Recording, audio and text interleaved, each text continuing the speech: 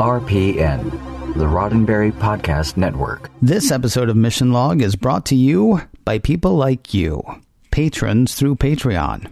Want a patch? Want a plaque? Want to help support this show? Find out how and add your support at patreon.com/missionlog. Mission Log, a Roddenberry Star Trek podcast. Episode 310, Tribunal.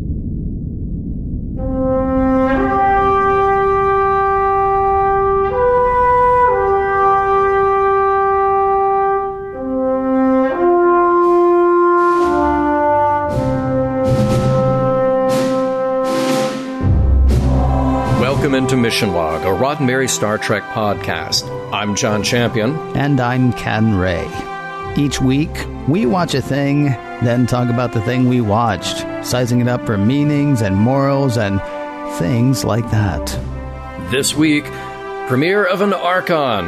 Miles O'Brien is hauled before a tribunal. I've got trivia coming up in a bit, but first, I'm going to let you know how to get in touch with us. Mission Log Pod is the address to find us on Facebook, Skype, and Twitter. If you'd like to leave us a voicemail, we would love to hear your voice. 323-522-5641 is the phone number to call, 323-522-5641.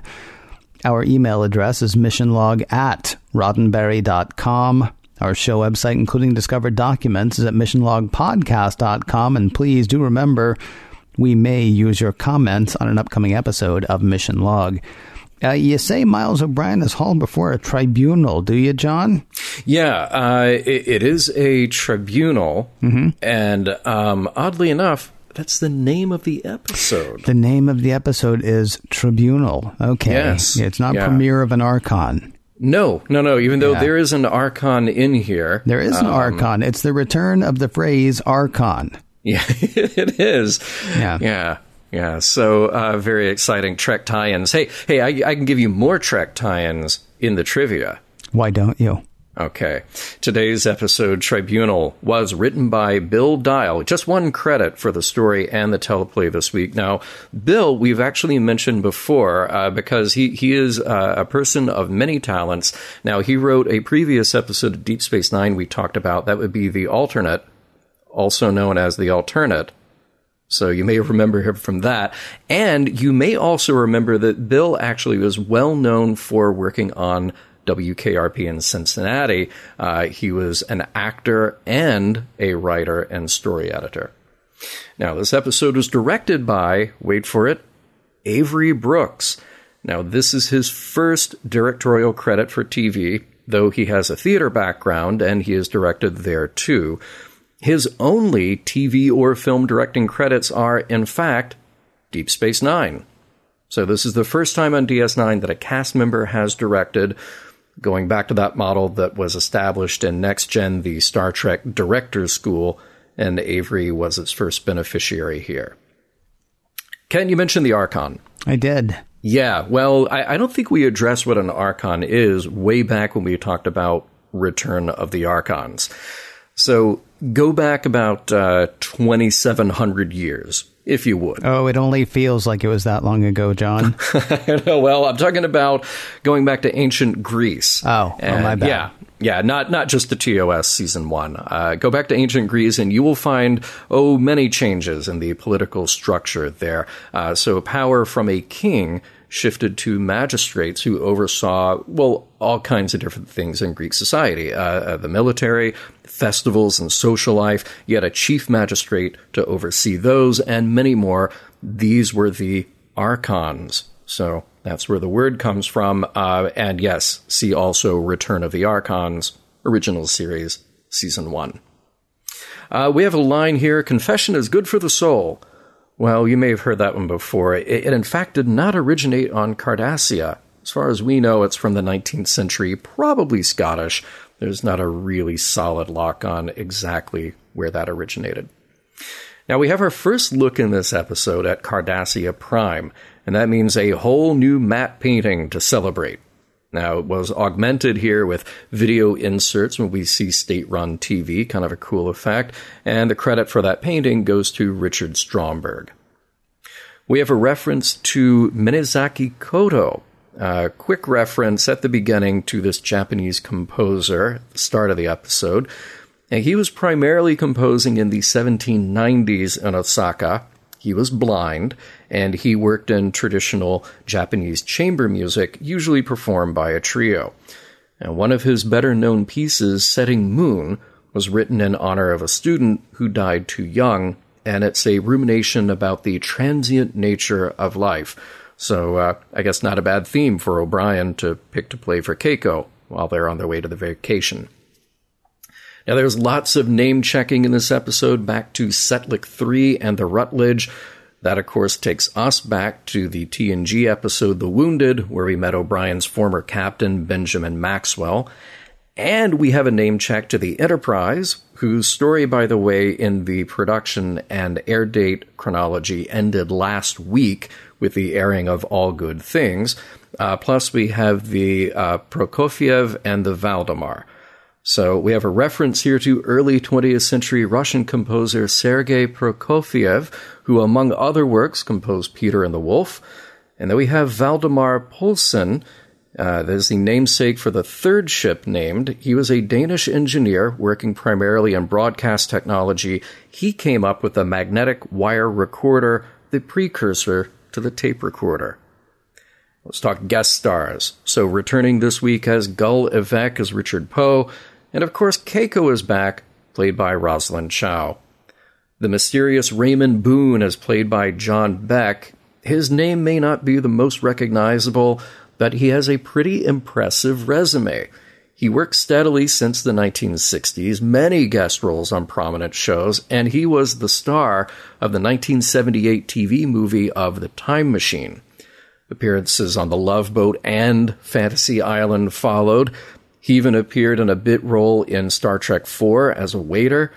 In feature films, just a few standouts I have to mention. He was in Woody Allen's Sleeper. He was in Norman Jewison's Rollerball. And you have no idea how happy I am to finally work in a reference to the 1976 film The Big Bus, in which he played the driver named Shoulders. Makbar, the chief archon of the Cardassian court, is played by Caroline Lagerfeld. Like many on DS9, her career started on the stage before transitioning to film and TV, and she has had many prominent roles. She had recurring spots on Gossip Girl, Beverly Hills 90210, and Nash Bridges. She was in the movie Minority Report, and she racked up guest appearances on T.J. Hooker, The Equalizer, ER, The X-Files, and many more. Finally, the great Fritz Weaver is here as Conservator Kovat.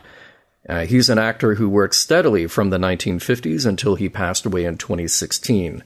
Marathon Man, The Thomas Crown Affair, The X-Files, yes, even The Love Boat. Seems like he was in everything, and especially genre productions. He was a guest on Wonder Woman.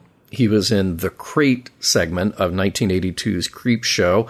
And he was even the first bad guy on the very first episode of The Man from U.N.C.L.E. named The Vulcan Affair. Appropriate to this episode, he was the judge in the original Twilight Zone episode, The Obsolete Man. This was Fritz's only Star Trek appearance. Keiko and Miles are going on a trip. I feel certain it will be free of incident, and that they will have a lovely time. What could possibly go wrong? Prologue. Miles O'Brien and Keiko are headed out for a vacation, but not until Miles can annoy every one of his co-workers with last-minute details. On his way down the promenade to the shuttle, he bumps into an old crewmate, Raymond Boone. They were on the Rutledge together during the war with the Cardassians. Boone is a little aloof, but they promise to catch up some other time as Miles runs off to join Keiko.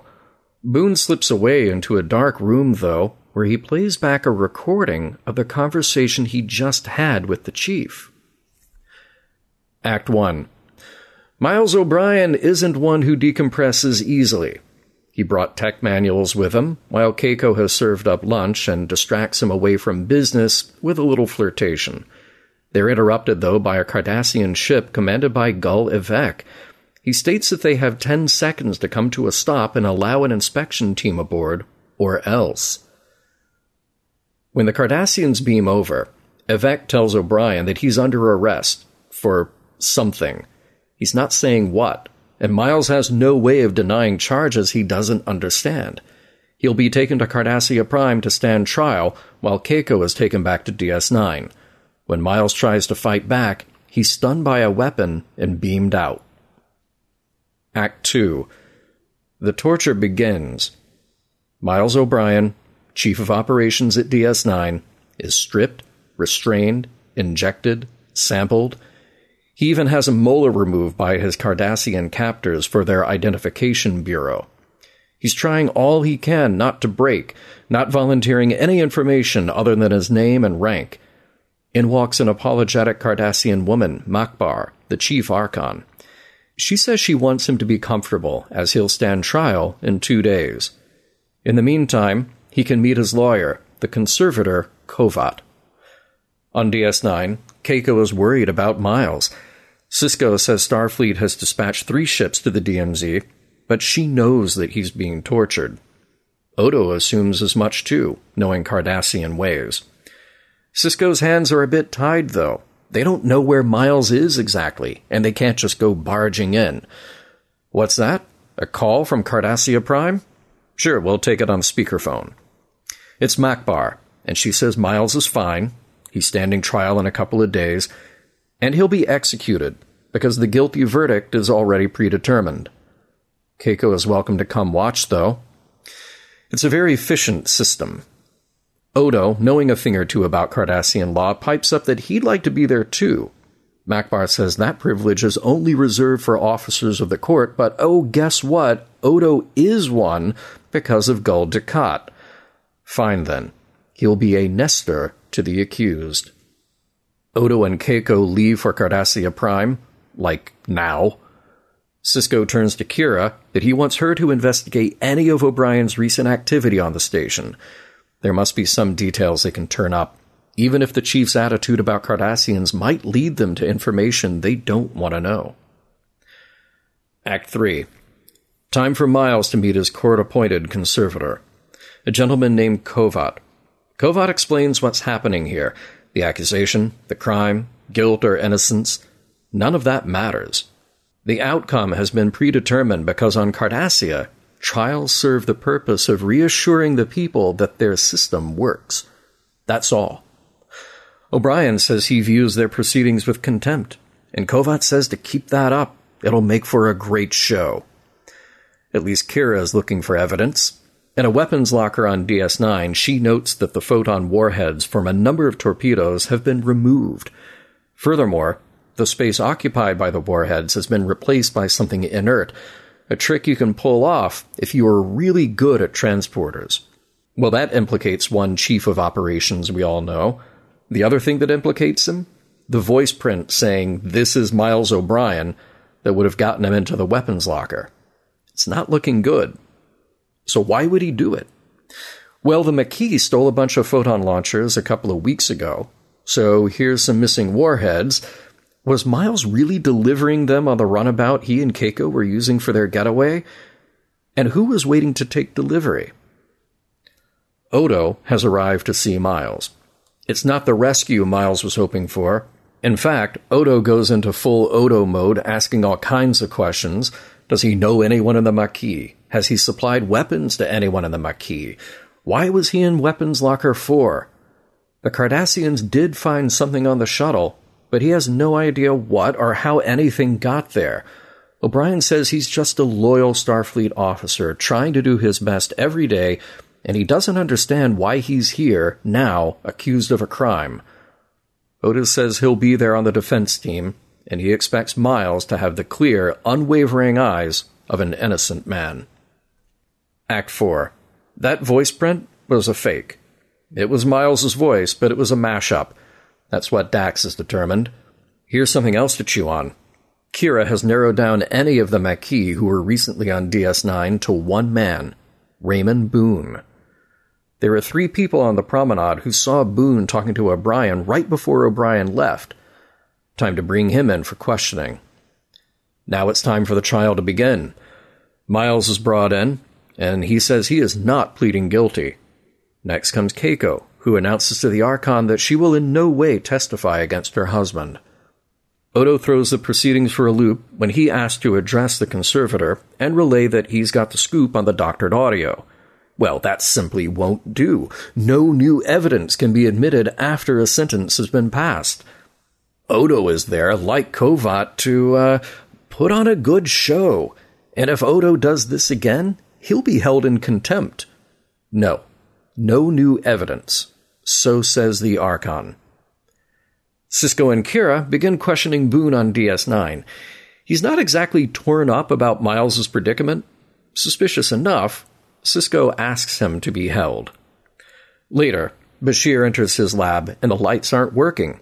It's the perfect mysterious setting for a shadowy figure from the Maquis to creep up and tell the doctor that Boone is not from the Maquis, and he's also not one of us.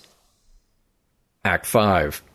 Gul Evek appears live via satellite in court to present his evidence. He's got it all from unnamed reliable sources that the warheads found on the runabout were about to be delivered to the Maquis in the DMZ.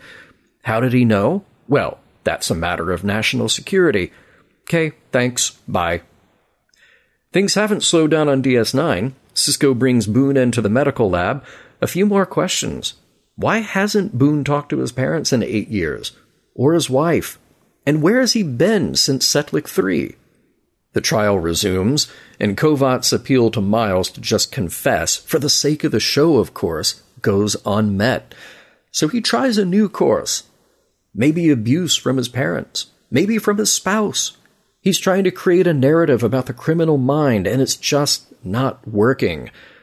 The Archon takes over, though, prodding O'Brien for how many Cardassians he's killed.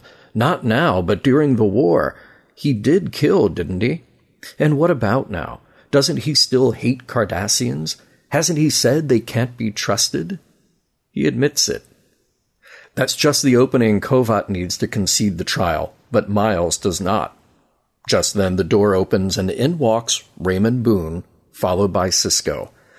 When the Archon sees him, she's ready to hand down the sentence. The court will show mercy by handing Miles O'Brien back to Commander Sisko. More shocked than anyone else seems to be Kovat, who, sadly, has won his first case. And so close to retirement, too. On the runabout back home, Sisko explains that in the examination, Boone was revealed to be a Cardassian who was surgically altered to look like and replace the late Raymond Boone, who was killed at Setlik 3. The trial wasn't about O'Brien. It was about some Cardassians trying to set up Starfleet to make it look like they were behind arming the Maquis. It's over now, and Sisko insists that Miles and Keiko finally take the vacation they deserve. The end. All right, let's start at the start. Okay. It never occurred to me until this viewing, no one on Deep Space Nine, with the exception of Sisko, has a second. O'Brien's telling Sisko and Kira and Dax how to do various aspects of his job. And I was like, why isn't he telling his assistant? And it's because he doesn't have one. But nobody does, right? Yeah. I mean, now, in fairness, the last time he had an assistant, that assistant tried to assassinate Bareil. Oh, okay. All right. Bad choice. Yeah, but still, I mean, I understand there are only 300 people. But again, there is so much room on Deep Space Nine. I think each one of those people could have another person. Yeah, you can chalk up the thing with the assassin to like an HR error. But everybody else, like, Dax can step in for medical stuff every now and then, but that's not really her calling. So, yeah, you need other people. Right. He's chief of operations, and or chief engineer, rather. But, I mean, it's not hard to be the chief engineer when you're apparently the only engineer there. Right. Because he's spending all of his time going, you, the military person, I need to tell you about this thing that's not working. And you, science officer, need to tell you how to restart these spark plugs or whatever I do over here. And he's apparently, schooling Sisko on how to do his job. And I'm thinking he needs like another engineer. Just one, for when he goes away. He does. Yeah. And actually, speaking of that, I mean, sure, everybody wants Miles to leave already. They want him to get out of there. But I'm thinking the things that he's saying, as you point out, he has no second in command. He has no assistant. Right. What if those things are really important? Yeah. Like, he didn't get to finish saying what that new subroutine in the habitat ring was all about. So what if that subroutine is like, at 9 o'clock, all the oxygen is going to be sucked out through an airlock? That actually would have been a fascinating thing to see. Like nothing actually happens to O'Brien the whole time he's gone. The whole thing just becomes them coming to appreciate what Miles actually does. Right? Because they're like, this stuff practically runs itself, doesn't it? And then he's gone for like 6 hours. And it turns out, no. Yeah, no, because the replicators are still full of Cardassian voles, as far as we know. Yep, there you go. That's what he's been spending most of his time doing, as a matter of fact, yeah. Speaking of no seconds, as we are, where's Keiko been? Because I worry about the school children on board DS9, and it's just like you announced about 6 months ago, she's visiting her parents, and just not to be seen again until it's time to take a vacation. So, I don't think I like what you're accusing her of, mister. I just look. I get it's the pretense of TV that we have our main characters, but we have important secondary characters like you got a Jake, who we see every now and then. I'm sorry, who? Here's another name, Nog. You seen that guy in a while? Nog. Doesn't ring a bell. I know. Yeah.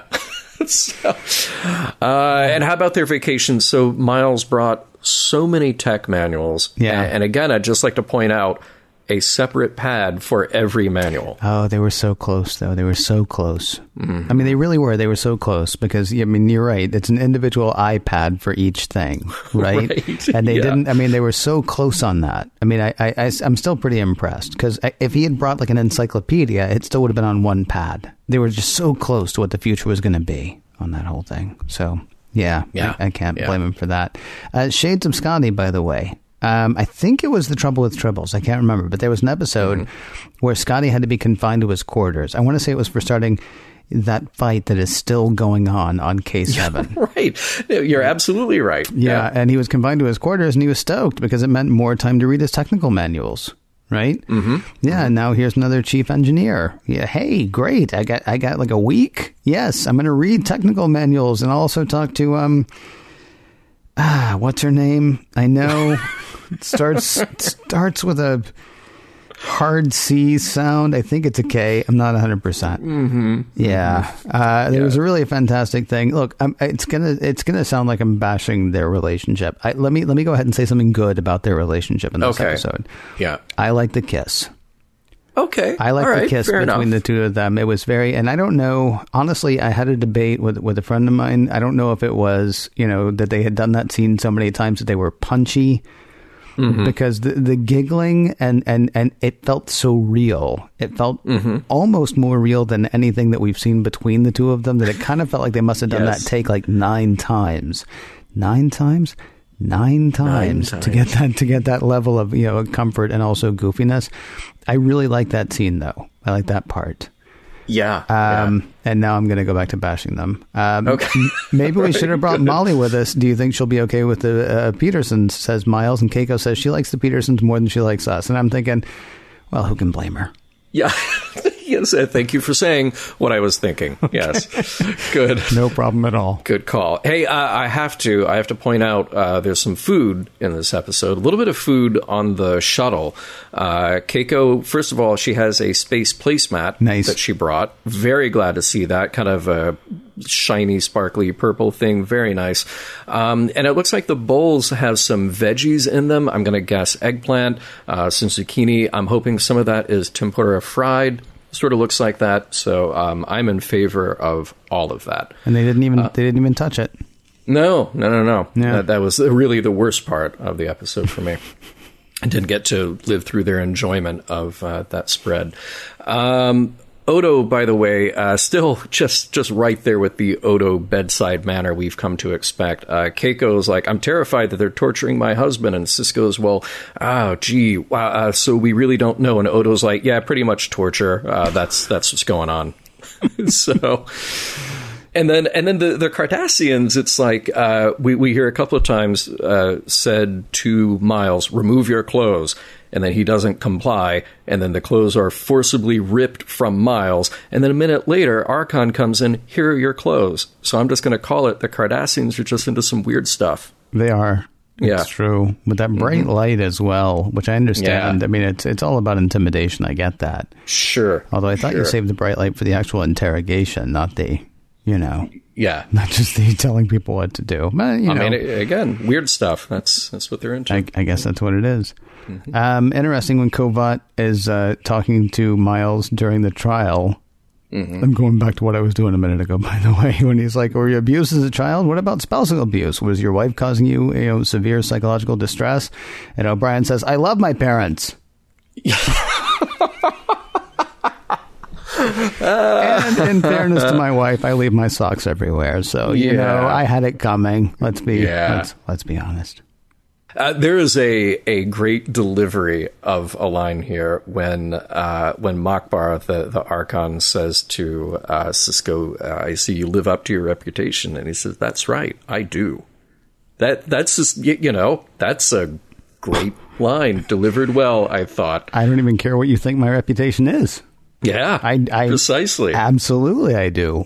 Kind of. Yeah. Yeah. Wow. And you just admit to it as well. Oh, wait a minute. Hold on. Wait, what is my reputation exactly? Doesn't matter. Own it. All right. There you go. Yeah. Something a little bit troubling about this episode, and I don't think it's going to surprise anybody that I'm troubled by it, but we also don't really explore it that much, and I'm troubled by that too. Yeah. The Maquis are deep enough in Deep Space Nine that they know what's going on in Deep Space Nine enough to go, hey, we need to wave them off this whole Boone thing because he's not one of ours. Yeah, that is some deep cover stuff. Because, the Cardassian conspiracy we get, they manufactured it, they put the guy there, so that's fine. But for the actual Maquis to know what's going on, and remember, there's only a handful of people who are working on this at this point. You got Sisko, you got Kira, you got Dax, you got Bashir. And that's it. Again, you got a small number of people on DS9. Yeah. So they're that deeply embedded in that small an organization, yet it can't be tracked. Yeah. All right. Yeah, precisely. That's fine. Yeah. Hey, I'm just going to mention here, going to plant this early on, that if rebuilding someone's body into an entirely different species is possible in the future, maybe, just maybe, transporters should have some kind of verification built in. Maybe. Maybe we'll never see that again in a future Star Trek. Maybe that's just a thing that'll never happen again. Yeah. Who cares about the Dominion? I'm sorry. Who cares about shapeshifters? Seriously, if everybody can do this, then what's the big deal about a shapeshifter? It's like, oh, yeah, really? Yeah, I built 3 just like you last week. So you're not scaring me. Yeah, Dr. Crusher turned you into a Romulan 1 week, back to human the next, Exactly. Yeah. Cardassians can make a perfect human out of a Cardassian. Yeah, good enough to fool his wife and his parents. Okay. Man, yeah, that's a lot of belt sanding and stuff that I want to know about. Indeed. Yeah. At least they didn't have to take out an extra heart, though. Yeah, that's true. Boy, that would be rough. That would be rough. You're a Klingon. Oh, I a lot don't of think work. Anybody could do that. No, that's too much work. Security thing to point out. Let's get this memo to Odo. It just takes a voice print to get into the room where they keep the photon warheads. Yeah. Let's maybe beef that up. I'm going to suggest a password or a PIN number. 2-factor authentication is your best friend. Something you know and something you have. Those are the two things. There you go. Speaking of which, good job, Odo. Way to, let's mount cameras in Quarks. But let's not put one outside the weapons locker for Deep Space Nine. Right. Yes. Well, Quark's up to something. What could the weapons possibly be up to? Okay, I see you're thinking, but it's not really the weapons that we're worried about. It's people accessing the weapens. Oh, wow. Yeah. Never thought about that. See, I used to just keep people with clubs outside of the weapons locker, back in the Cardassian days. Yeah, you just crack the skull. And exactly. Sometimes it was the guy coming to relieve the next guy. And you felt kind of bad. Yeah, but he looked at you funny. Yeah, well, it kept order. It kept order, and that's really what it's all about. Odo says to Miles, when he's trying to talk him through this show trial, hey, look, some of the great figures of history have been accused of crimes. And I thought, oh, this episode missed the perfect opportunity to play at our favorite Star Trek meme, which is you name two real things from history, and then you throw in a fake science fiction one. So the great figures who have been accused of crimes, you could say, like Galileo and Martin Luther King and Garlock of Zebulon 4. Totally missed it. If man ever does colonize the stars, finding new worlds to call home across the cosmos, will we change Earth's name to Earth Prime?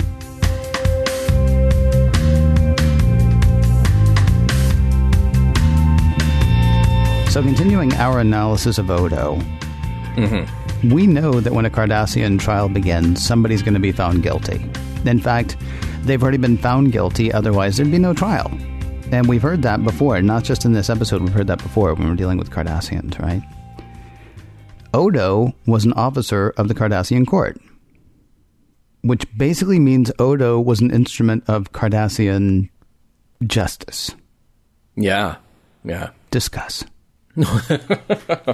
Well, remember this last week that we were talking about Odo being a little sanctimonious about those who collaborated with the Cardassians. Right. Odo should find himself very firmly on that list. Odo's ties with the Cardassians go a little deeper every time we dig a little more. Right. And yet he can somehow find it in his heart to bash somebody else who actually sold out their people to the Cardassians. Now, in fairness, Odo didn't sell out his people to the Cardassians. Well, he doesn't have any. He just sold out people. Right. Yeah. It's a very different thing. Yeah. But do we just assume that in the last few years Odo has had a change of heart, or he's just he likes now getting a regular paycheck from Starfleet or whomever is supporting him, the Bajorans? Well, I mean, you can say that, except again for the part where he was all over the collaborator, the first of many collaborators in last week's episode, the collaborator. Right. He was all over that guy, right? Like, yeah, you sold out your people. Well, look in a mirror. I mean, I'm just saying. And wait, make your face look like me first, then look in a mirror, because, you're basically talking about yourself, kind of. Whatever form you want to take. Look in a mirror. Except, of course, he wasn't selling out, again, his people. But it's just weird, too. Yes. Yeah. So there's a lot of stuff in this episode that made me think of other pop culture, kind of satire, almost. So I thought of the movie The Running Man. You've seen it? Arnold Schwarzenegger. Have I seen it? Oh, man, I love that movie. Seriously. Of course. And it's bad, and I still love it. It's bad, but it's wonderful. And, of course, the late, great Richard Dawson. And the things that I thought of with that vis-a-vis this episode, or just the idea that it's all about the show. The show is important because the show is what helps to mold society. Yeah. And that movie, for those in our audience who haven't seen it, it is a wonderful piece of satire about pop culture, about the power of TV, about media, about the ability to manipulate those things in order to shape public opinion. And that's what this episode does very nicely. Less extreme, but that is certainly a touch point that I found. So it sounded like you were about to say something there. Oh, no, I was just going to say, I mean, it's some amazing performances in that movie, and some really terrible performances as well in that movie. Oh, wait, sure. But Richard Dawson, seriously, was incredible on that, because he had always been kind of like, fun and cute. And he was just, man, he was brutal in that movie, and just wonderful in that movie. He's sort of the Kovat in the respect that he's dedicated to the point of what they're doing, except that Richard Dawson is in that movie just kind of purely evil, completely blinded by what they're doing. Well, I'm curious, because Richard Dawson knew that everything that they were doing in The Running Man was, spoiler, by the way, the movie did come out, 87, I think. So something like that. Yeah, we're talking like 30 years later. So if you haven't seen it, I'm going to put it on you. But I'm also going to give you like another 3 seconds before I say Richard Dawson knew that everything that he said was a lie. Yeah. Do you think Kovat does? That's a great question. Thank you. Because I think it's impossible to answer, and that's okay for an episode like this. Look, so many people that we've met from Cardassia who are so dedicated to the system of Cardassia, whether it's Garak or Dukat or the Archon in this episode or Kovat,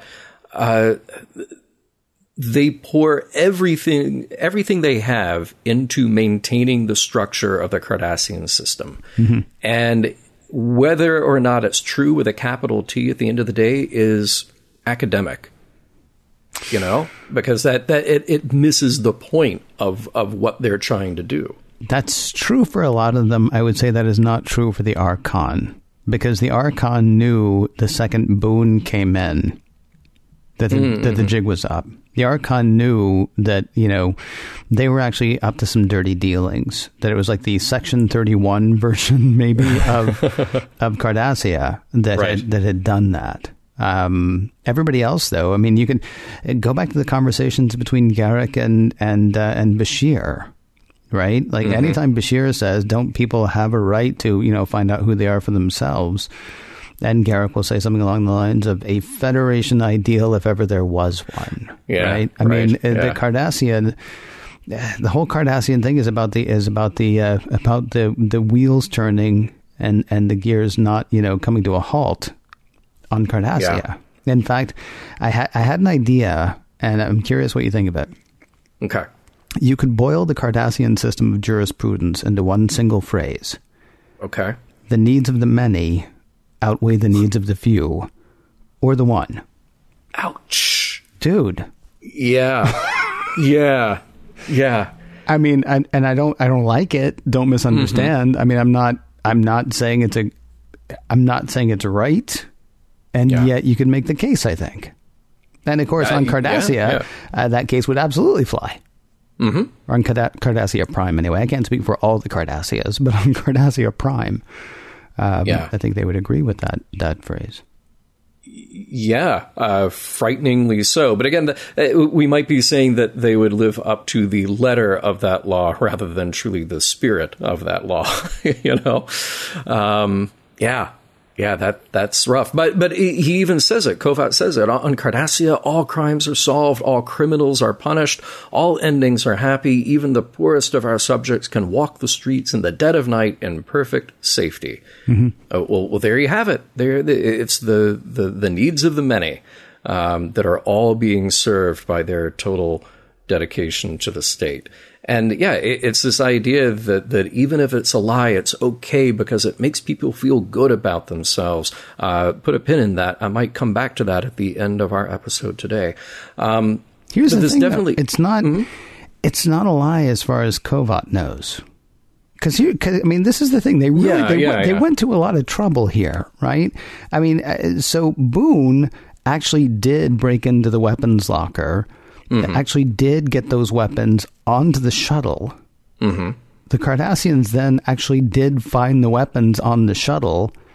So it sure looks like Miles is guilty. Now, there is a segment of whatever's going on there. Like, I find it hard to believe that everybody was in on that. Like, I don't think Kovat had any idea who Boone was. I was surprised, honestly, to find that the Archon knew who Boone was. But Kovat had no idea who Boone was. Kovat, I don't think, was in on it. Kovat's job is to be a sycophant. Kovat's job is to say Cardassia for the Cardassians. Kovat's job is to say our system works, and you know how our system works? Because our system works. Right? Yeah, right. I mean, and that's so. I mean, it's when you say it's a lie. I mean, yes, in this particular case, it's a lie, and it's probably a lie a lot of times. But I don't think most people involved actually know that. One of the most chilling things in this episode, there are 3 kids in the courtroom. They're kids. And I would imagine that there are always kids in the courtroom. And I don't think these kids have anything to do with what's going on. I think those kids are there to see that the Cardassian system works. And if there's ever a time in their teens, in their 20s, and their 30s and beyond that they're wondering, does the system work? They're going to remember that time that they sat in the court and saw that horrible traitor to Cardassia whatever he did, whoever it was, Miles this week, some guy who was jaywalking next week, maybe some kid from another planet who accidentally stepped on flowers. Oh, that kid had it coming. They're going to remember. They're going to remember that the system works. I mean, the repetitive... Look, I've had a lot of bad things to say about Deep Space Nine.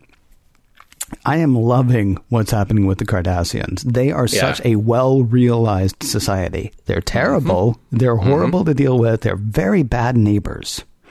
But it's very convincing. Oh, man. I mean, what they got, what the writers have going here with their court system, what the writers have going here with their repetitive epics. I mean, if they don't, they know the Cardassian system. It's an amazing thing to watch sort of evolve. I'll say it right now. I like them better than Klingons. Yeah. Well, I think that's probably because they got to start from scratch, right? Yeah, totally. I mean, TNG got to start from scratch. They weren't, I mean, with the Klingons, it's sort of like in the 80s when they were starting again with Star Trek, right? Going into TNG, or maybe even a little bit before that in the movies.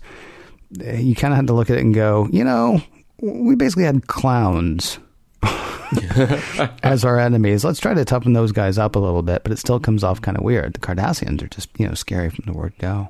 Yeah. I will say this about Kovat. You're right. His job is to be a sycophant. He's not dumb. He's good at his job. He is willfully ignorant about the idea that there could be other evidence to exonerate Miles. And I would say that in his decades-long career of doing this, there have to have been other examples where that came up where he did the same thing. So I think at a certain point, he has to know that even if it isn't this case, there are times when he has essentially had to lie or allow the lie of omission for the state. Except he, at one point, was probably one of those kids sitting in the courtroom seeing that the system always works. Mm-hmm. I mean, I get what you're saying. There's almost no doubt that he has been part of a trial where the person who was found guilty was not, in fact, guilty. The question I have, though, is would a Cardassian who is charged for something they didn't actually do sit there and go, well, I probably had it coming for some reason? Because it's for Cardassia, right? Yeah. Yeah. I mean, it's possible. Yes, it's possible that half the people that go through the system are not guilty, except that, I must be guilty because this system works. And we know the system works because I remember, reading 27 books, each 7 volumes, all about how, the system works. Plus, I remember that time I was a kid and I watched the system work. So maybe I even did it. Heck, I don't know. Well, so what would be interesting is what happens to Kovat next, because now his faith has been shaken, and I like this, that we see cracks in the monoculture. So we've met some good Cardassians like Maritza in Duet, and we've seen Gul Dukat have his faith shaken a bit. So you come back to Kovat a year later, 10 years later, he's retired, hopefully. He's like, oh man, but that one time, that was a show trial, but in the worst sense of the word. So, I wondered, I believe his last line was, they're going to kill me. Yeah, which may very well be literal as well as figurative. Right, because I was wondering if, so he's fine, and, it was the Archon who decided, no, he gets to be like, go, but then 6 months from now is that, that case was botched by the conservator, and then a year from now, the conservator was found to be in league with Miles, and then he is put to death. Yeah. Maybe, because, of course, he's a failing in the system, and the system works. Yeah. Well, here's a question from a different angle. Since this is about Miles, does he get any growth in this episode? So he fought in the war. He hated Cardassians at the time, but he's cooled off a bit because he realizes the war is over and they're just people at the end of the day. He's doing the right thing by what we hope would happen to these people who went through this terrible experience. But now they've captured him, tortured him, tried to use him as an example. So the next time he says he hates or doesn't trust Cardassians, can we cut him some slack? I'm not saying that literally to me and you. Yeah.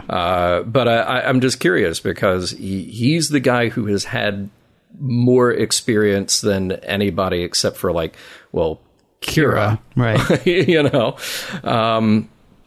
He's been in the thick of it. Mm-hmm. And when you cut to Miles saying oh, you can't trust them, they're terrible, they did all these awful things. Well, we can go yeah. And now that's happened to you twice in however many years that you've been in this situation with Cardassians. So, yeah, we can keep saying the war's over, you get to grow past it. Oh, but every time you happen to have an encounter, it's absolutely awful. Right. Right. Yeah. Yeah. You do kind of wonder about what he said to Boone when he thought he was talking to Boone. The whole thing about, Boone's so I'm living on this planet. And Miles is like, wow, isn't that on the Cardassian side of stuff? And Boone's like, but they're, it's fine. They leave me alone. And Miles is like, wow, I don't think I could do that. So I'm just going to stand 6 feet over the line from where the Cardassians are, which is kind of where he's put himself. So I'm not saying, do you cut him some slack? Sure, I guess so. Yes. I mean, I don't see how you couldn't, because he is he's once again a recent victim of a recent atrocity. Yeah. You kind of have to question why he would leave himself in that situation. But of course, the reason you leave him in that situation is because we're writing Deep Space Nine. We want Cole Meany to have a prominent role on that show. So that's where he's going to be. Yeah. Speaking of the conversation Miles was having with Boone when he thought it was Boone, did Cisco do the right thing turning Boone over to the Cardassians? Fake Boone, imitation Boone, now with less Boone? I think so. I think Cisco knows that everything with the Cardassians right now is a bit tenuous, given the demilitarized zone, given the Maquis, given everything that has led up to this point. Mm-hmm. I think this is about as cool as you can play it. By just standing in the corner, just sort of standing in the back of the room, waving and going, "We got your guy. We got your guy. He's right here," without turning it into an interplanetary incident. Now, of course, there will be a report written. Starfleet will know what happened. You can just file that away for the next time this kind of thing comes up. But what of Boone at that point? Well, Boone will either be executed by the Cardassians for failing at his job, or Boone will retire somewhere looking conspicuously human among a bunch of other Cardassians, unless he can go back to the guy who can reverse the plastic surgery he had. Yeah, you see, I don't know that they did right by turning him back over to the Cardassians. Because at this point, now they have nothing over the Cardassians, right? We know what you did, but we gave you the guy that would prove that you did what you did, so now I got nothing, right? Bringing him to the court is fine. I mean, it's a real Frank Pentangeli moment, right? Or Frank Pentangeli's brother, anyway. Yeah. They see the thing, they decide, okay, we can't do this because then everything's going to come out. You don't show your cards, right?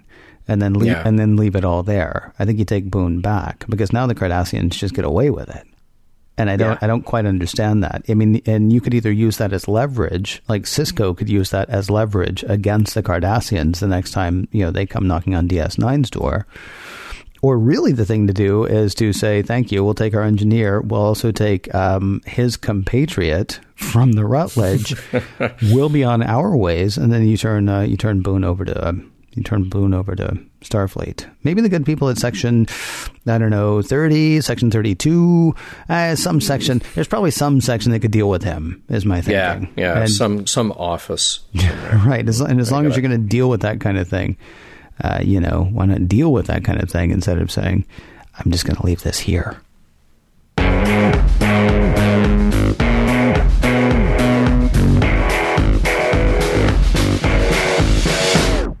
So, everybody is just fine? I guess? Assuming so, let us see what we can take from Tribunal.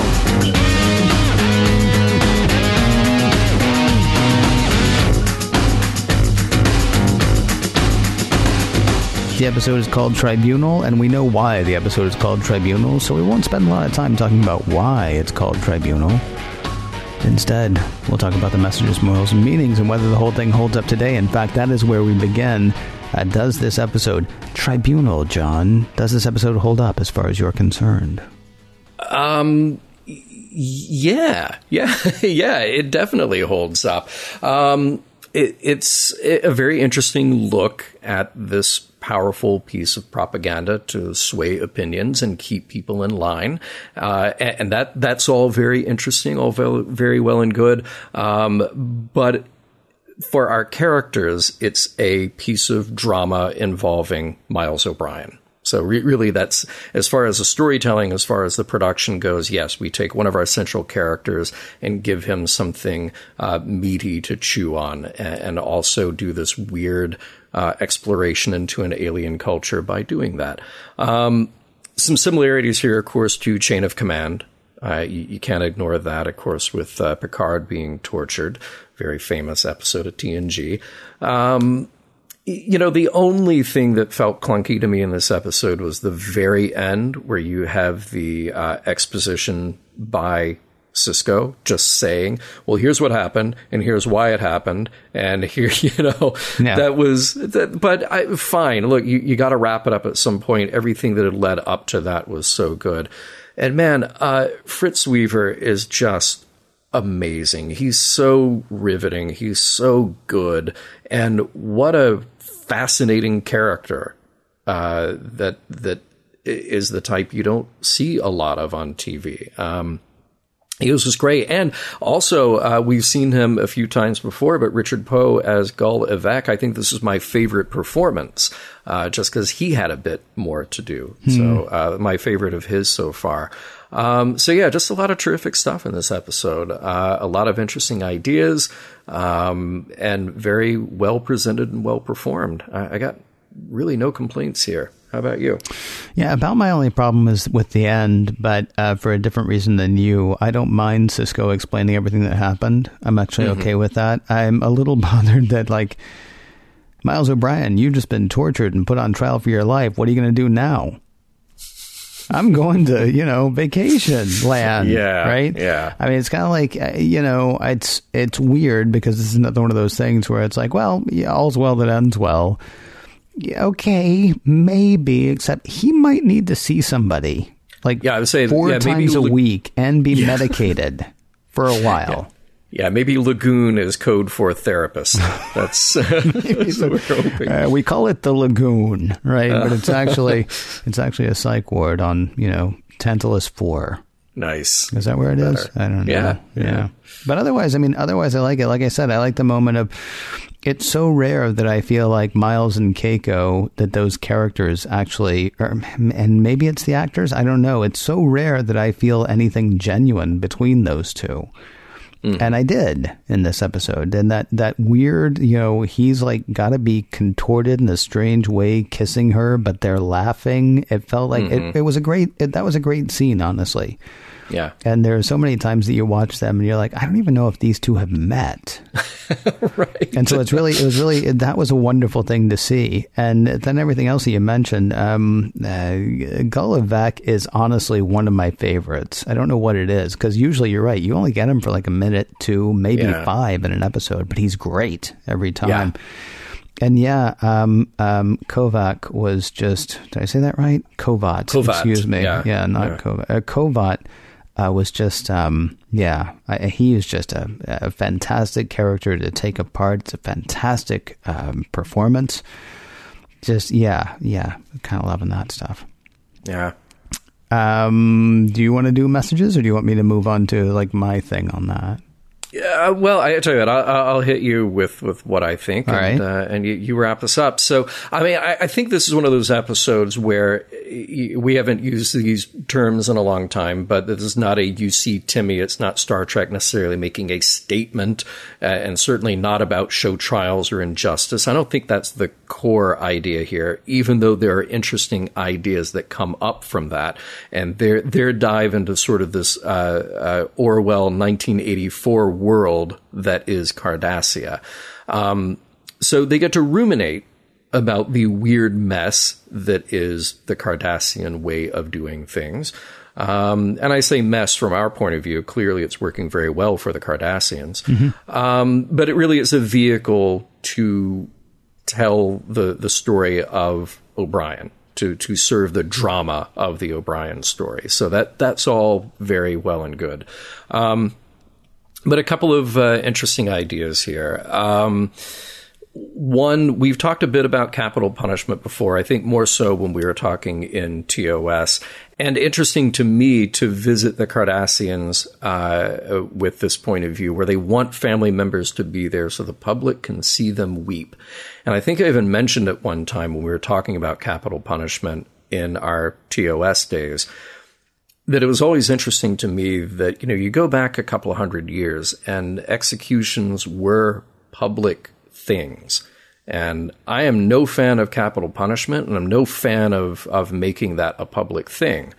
But it was an interesting societal construct that sort of drove home the idea that these potentially are your neighbors.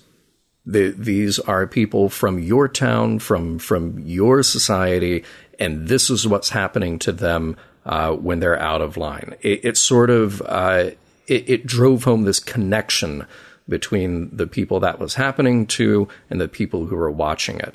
And I remember reading an interesting article about the sociology of all of that, saying that now what we have is when there is capital punishment for a crime, we sort of present it in such a way that it's very easy to dissociate from that person who is being executed, because there is such a distance, and that person can be painted as a monster, primarily because usually the crimes are monstrous. But it sends a different message then to the people who are reading about it in the news or hearing about it, but there's still a level of distance there that changes the relationship and understanding that we have with how capital punishment is carried out. So interesting that they would create this construct around how the Cardassians do things. The other interesting thing that I thought that is so fascinating and embodied here in Kovat is the idea of the lie that benefits society. Kovat even says, well, think of the children. Mm-hmm. The truth here doesn't matter. Just think of the children. And to me, there's a funny version of this, and there's a not so funny version of this. And the funny version of this is, it's kind of a thing on the internet. It's not a single meme, but a collection of memes when people will go online and they'll post a clearly untrue story mm-hmm. that somehow lionizes them or their children or their family members. Look at this great thing that we did. Look at this amazing moment that we had. And then, of course, my favorite response to that is when people realize it's a lie and write in, oh, and then did everybody clap? Is that how this played out?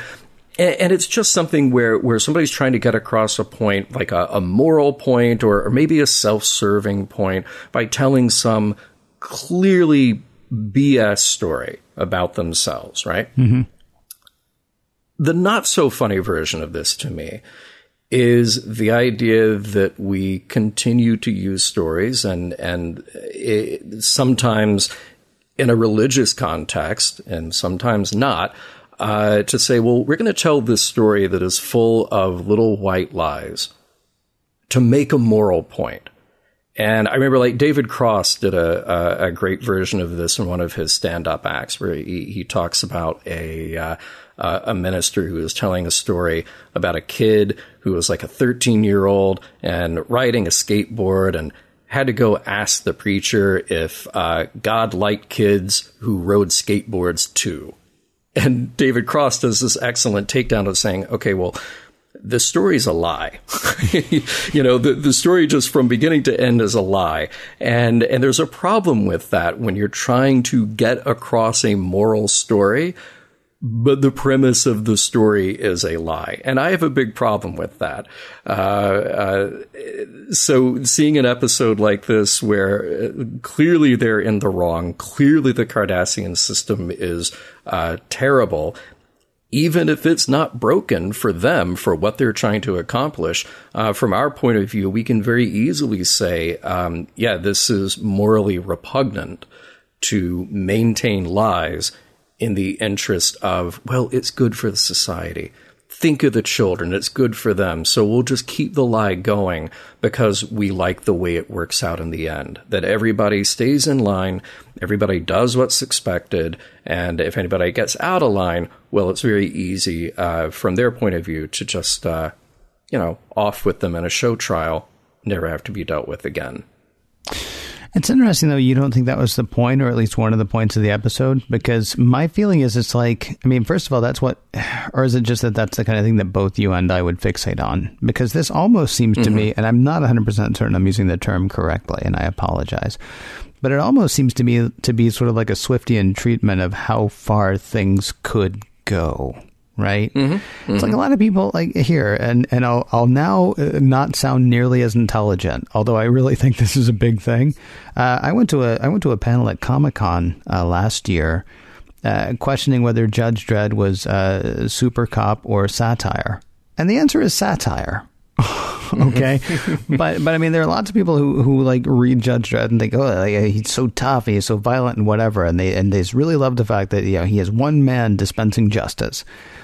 Which is not what he was meant to be at all. He was meant to be a joke through and through. Yeah. And I mean, the Cardassian system is just believable enough, and yet it's completely unbelievable, and yet you can see it happening, especially when you get speeches like Kovat's. I mean, his, and I assume it's belief.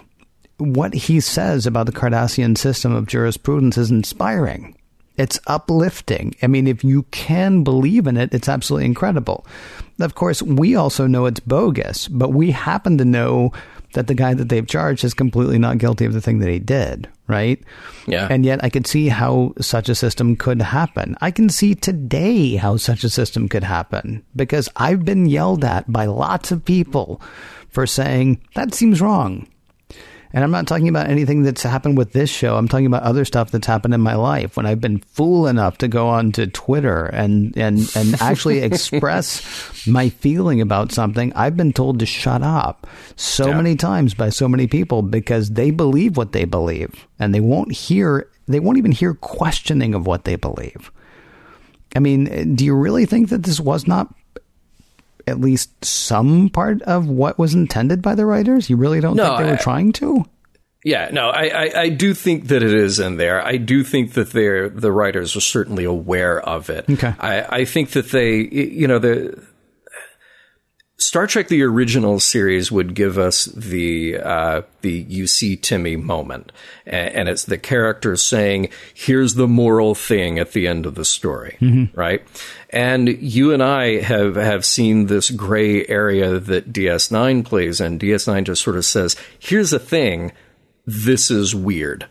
or this is a morally ambiguous or gray area. And here, as we've said many times before, because Cardassians aren't a real thing and the Deep Space Nine space station isn't a real thing, well, we're forced to look at the Cardassians and say, well, anytime there's an alien species on Star Trek, we have to go, okay, well, this is representative of some part of the human experience. Right. So no question about it. You have to take at least pieces of this and go, oh, wow, well, if we continue to tell the lies that we think are beneficial because, well, the needs of the many rely on this lie, then sure, we can find ourselves at this sort of illogical extreme where we're doing horrible, repugnant things because we feel like the lie and maintaining that order through the lie is more important.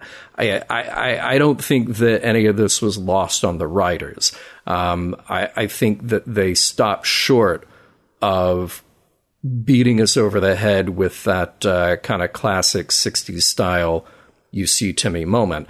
But I'm really okay with that in this episode because I think the drama for Miles is front and center. We're probably not going to go back to a Cardassian court like this. I don't know. Maybe I'll be surprised in the next 5 seasons of DS9.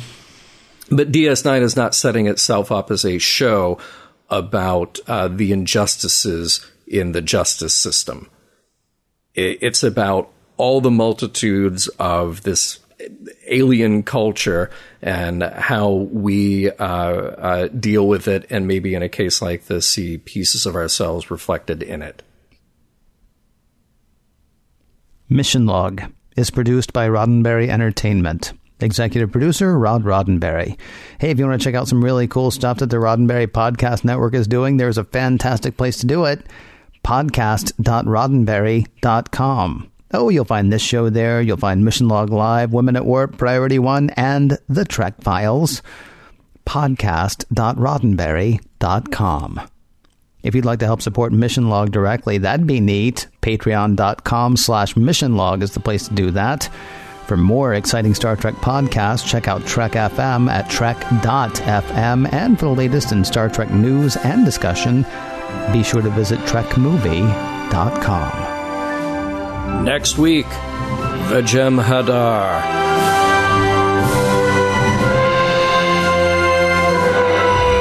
Some of the music for Mission Log provided by Warp 11, online at warp11.com, and from the album Messages by Key Theory, free to download at kitheory.com. While there is a lot to admire about this episode, I think I would prefer a more assertive title. Perhaps, Do or Do Not Tribunal. There is no Tribunal.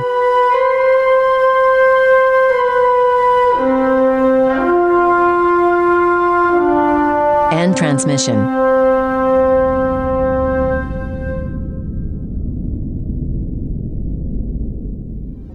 Podcast.roddenberry.com. The Roddenberry Podcast Network.